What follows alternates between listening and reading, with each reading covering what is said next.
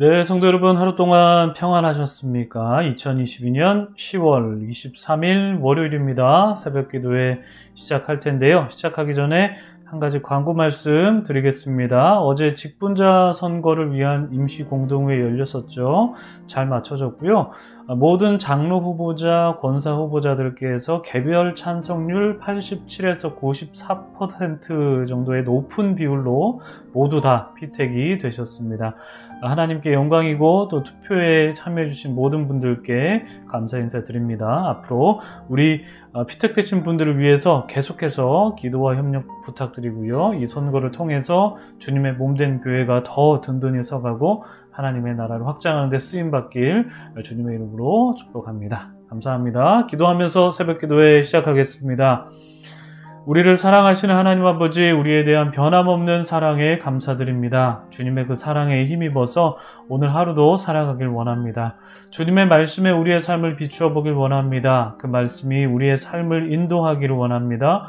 그리고 우리가 그 인도하심을 받기를 소망합니다. 주님, 오늘도 우리를 겸손하게 만들어 주시옵소서. 주님, 오늘도 우리가 성실하신 주님을 본받게 해 주시옵소서. 성령 하나님께서 우리와 함께 하시는 줄 믿습니다. 그 믿음으로 오늘 하루 살아가게 해 주시옵소서. 감사드리며 예수님의 이름으로 기도드립니다. 아멘. 오늘 저에게 주신 말씀은 민수기 25장 1절부터 18절까지 말씀입니다. 민수기 25장 1절부터 18절 말씀 봉독해 드립니다. 이스라엘이 시딤에 머물러 있더니 그 백성이 모압 여자들과 음행하기를 시작하니라. 그 여자들이 자기 신들에게 제사할 때에 이스라엘 백성을 청하매 백성이 먹고 그들의 신들에게 절함으로 이스라엘이 바알보올에게 가담한지라. 여호와께서 이스라엘에게 진노하시니라. 여호와께서 모세에게 이르시되 백성의 수령들을 잡아 태양을 향하여 여호와 앞에 목매어 달라. 그리하면 여호와의 진노가 이스라엘에게서 떠나리라. 모세가 이스라엘 재판관들에게 이르되 너희는 각각 바알보올에게 가담한 사람들을 죽이라 하니라. 이스라엘 자손의 온 회중이 회막문에서 울 때에 이스라엘 자손 한 사람이 모세와 온 회중의 눈앞에 미디안의 한 여인을 데리고 그의 형제에게로 온지라. 제사장 아론의 손자 엘르아살의 아들 비느하스가 보고 회중 가운데에서 일어나 손에 창을 들고 그 이스라엘 남자를 따라 그의 막사에 들어가 이스라엘 남자와 그 여인의 배를 꿰뚫어서 그 두 사람을 죽이니 연병이 이스라엘 자손에게서 그쳤더라.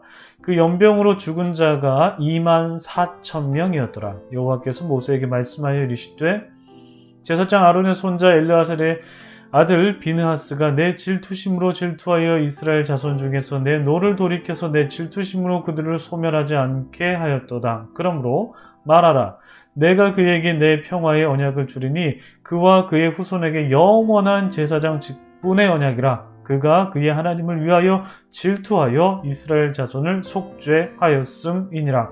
죽임을 당한 이스라엘 남자 곧 미디안 여인과 함께 죽임을 당한 자의 이름은 시므리니 살루의 아들이요 시므온인의 조상의 가문 중 한 지도자이며 죽임을 당한 미디안 여인의 이름은 고스비니 수르의 딸이라. 수르는 미디안 백성의 한 조상의 가문의 수령이었더라.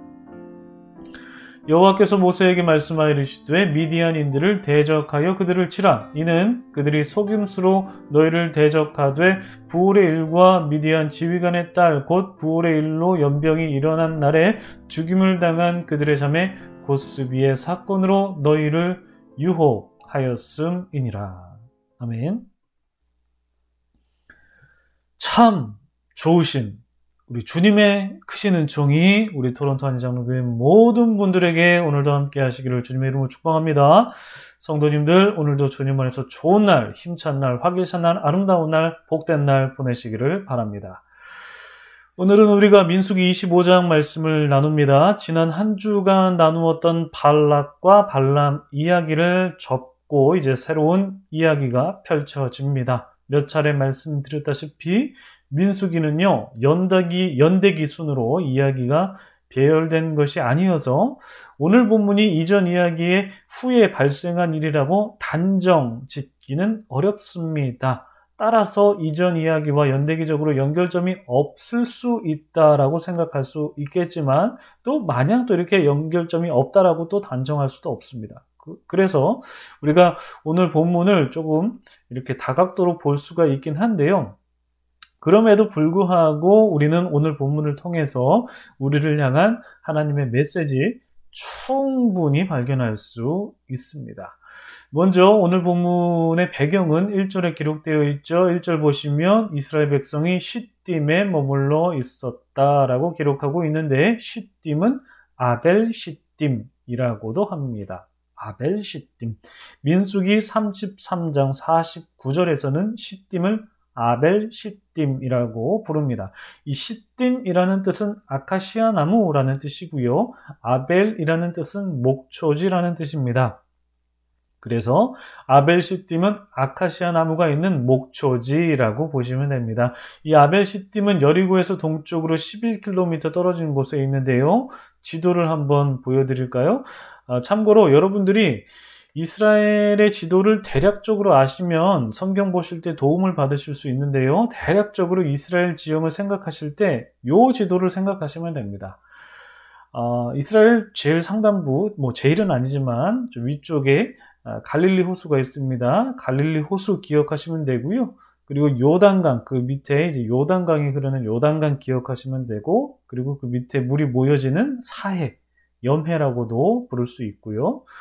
이렇게 세 가지, 갈릴리 호수, 요단강, 사해, 요 정도 기억하시면 됩니다. 요 정도 기억하시고 요단 서편, 요단 동편 이렇게 구분을 짓습니다. 그리고 요단 서편 그 옆쪽에는 지중해가 있죠. 이렇게 도저히 나는 외워지지가 않는다 그러실 수도 있습니다. 근데 가급적 지도가 나올 때 지도를 보여드릴 테니까요. 여러분들 이 지도에 좀 익숙해지시면 좋을 것 같고요. 꼭 이 지도가 아니더라도 이스라엘 지형이 이렇게 생겼구나. 갈릴리 호수가 위에 있고 요단강이 있고 사해가 있구나. 요 기준으로 여러분 생각하시면 됩니다. 조금 더 확대를 해볼게요. 여기가 아까 제가 말씀드린 이제 갈릴리 그리고 요단강 사해인데 요 사해 상단부를 확대해보면 이렇게 됩니다. 여리고가 있죠. 이 여리고에서 동쪽으로 11km 떨어진 곳이 아벨 시딤. 지금 이스라엘 백성들이 여기서 지금 이제 모압의 신을 섬긴 거죠. 이 아벨 시딤에 있는데 이 아벨 시딤을 조금 더 확대해서 볼까요? 90도로 돌려보면 이렇게 되어 있습니다. 여기가 사해에 있고 여기 요단강 쭉 흐르고 있는데 요단 동편이죠. 지금 보시기에는 북쪽인데 90도로 돌려놔서 지금 여기 북쪽이 이제 요단 동편이라고 보시면 됩니다. 요 아벨 시딤은 이제 모압 평지보다 약간 좀 동쪽에 있습니다. 모압 평지 동쪽에 있는 이 아벨 시딤, 여기에서 이스라엘 백성들이 모압신 바알을 섬긴 거죠. 이 아벨 시딤을 확대해 보면은 이렇게 되어 있다고 합니다. 이게 언제 찍은 건지는 정확하게 알 수 없습니다만 지금은 봤을 때는 거의 아카시아 나무를 볼 수는 없는데 예전에는 좀 많이 있었던 것 같아요. 여기가 이제 아벨 시딤이라고 합니다. 여기에서 이스라엘 백성들이 우상을 숭배한 것입니다. 예, 마지막으로 한 번 더 보여드릴게요. 갈릴리 호수, 요단강, 사해, 염해. 이거 익숙해지시면 좋을 것 같습니다. 네, 이곳에서 아까 그곳 시딤에서 아벨 시딤이라고도 하는데 이 시딤에서 이스라엘 백성들이 모압 여자들과 음행하기 시작했습니다. 이방 여인과 음행했다라는 말은 여러분 종교적인 간음이 있었다라는 뜻입니다. 한마디로 배교가 있었다, 우상 숭배를 했다는 뜻이죠. 여러분 이스라엘 백성을 보시면서 어떤 생각이 드십니까? 특히 오늘 본문에 나온 이스라엘 백성들은 출애굽 2세대들이거든요. 출애굽 1세대들 벌써 광야에서 죽었죠. 그리고 2세대들의 시대가 시작된 지 오랜데 이 새로운 세대 이스라엘 백성들이 모압 여자들과 음행했습니다. 여러분 어떤 생각이 드십니까? 저는 이런 생각이 들었습니다. 사람 별 수 없구나. 사람은 다 변하는구나. 사람은 변하기 마련이다. 이런 생각이 들었습니다.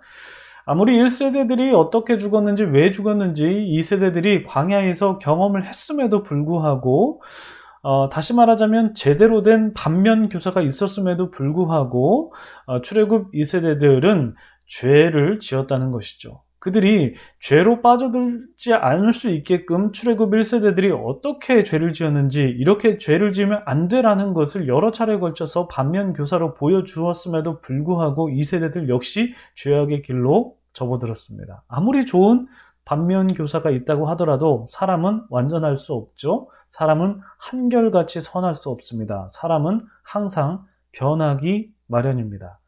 여러분, 성경이 이런 사건을 기록하면서 오늘 우리에게 들려주는 이 의도가 무엇일까요? 그 의도야 물론 해석하기 따라서 다양하겠지만 그 중에 하나는 사람은 변한다라는 것을 우리에게 알려주기 위함이 아닐까 묵상해 봅니다. 출애굽 1세대들이 시내산에서 금송아지를 만들어서 범죄했죠. 그렇게 했던 것처럼 출애굽 2세대들은 모압의 여성들과 문란한 행위를 하면서 모압의 신인 부올에 있는 바알신을 섬겼습니다. 출애굽 1세대들이 하나님의 은혜로 홍해를 건너면서 하나님의 인도하심을 받았던 때도 있었던 것처럼 출애굽 2세대들도 새롭게 시작하는 마음으로 가나안을 향했지만 1세대들도 그렇고 2세대들도 그랬듯이 모두 다 우상을 숭배하며 하나님의 심판을 받았습니다. 모두 다 변했습니다. 여러분, 다시 한번 반복해서 말씀드립니다. 사람은 모두 다 변합니다. 이것을 인정하면서 우리는 신앙생활 해야 됩니다. 모든 사람 한결같을 수 없습니다. 자신이 이렇게 한결같다라고 생각하시거나 혹은 어떤 존경받는 사람이 한결같다고 생각하시는 분이 계실 수도 있겠다 싶습니다. 그러나 그런 분들도 다 변합니다. 사람은 사람이기 때문에 가변적입니다. 사람이 변하지 않는다고 생각하는 그 생각만큼 교만한 생각이 없습니다. 사람은 누구나 다 변합니다. 다만 어떻게 변하는지가 그 변화의 성격을 다르게 하죠. 사람은 크게 두 갈래로 변합니다. 하나님께서 기뻐하시는 모습으로 변하는지 아니면 하나님께서 기뻐하시지 않는 모습으로 변하는지, 이 두 가지 갈림길로 나뉩니다. 이 말의 의미는 무엇입니까? 사람이 변하는 것이 절망적일 수도 있지만 사람이 변하는 것이 희망적일 수도 있다는 뜻입니다.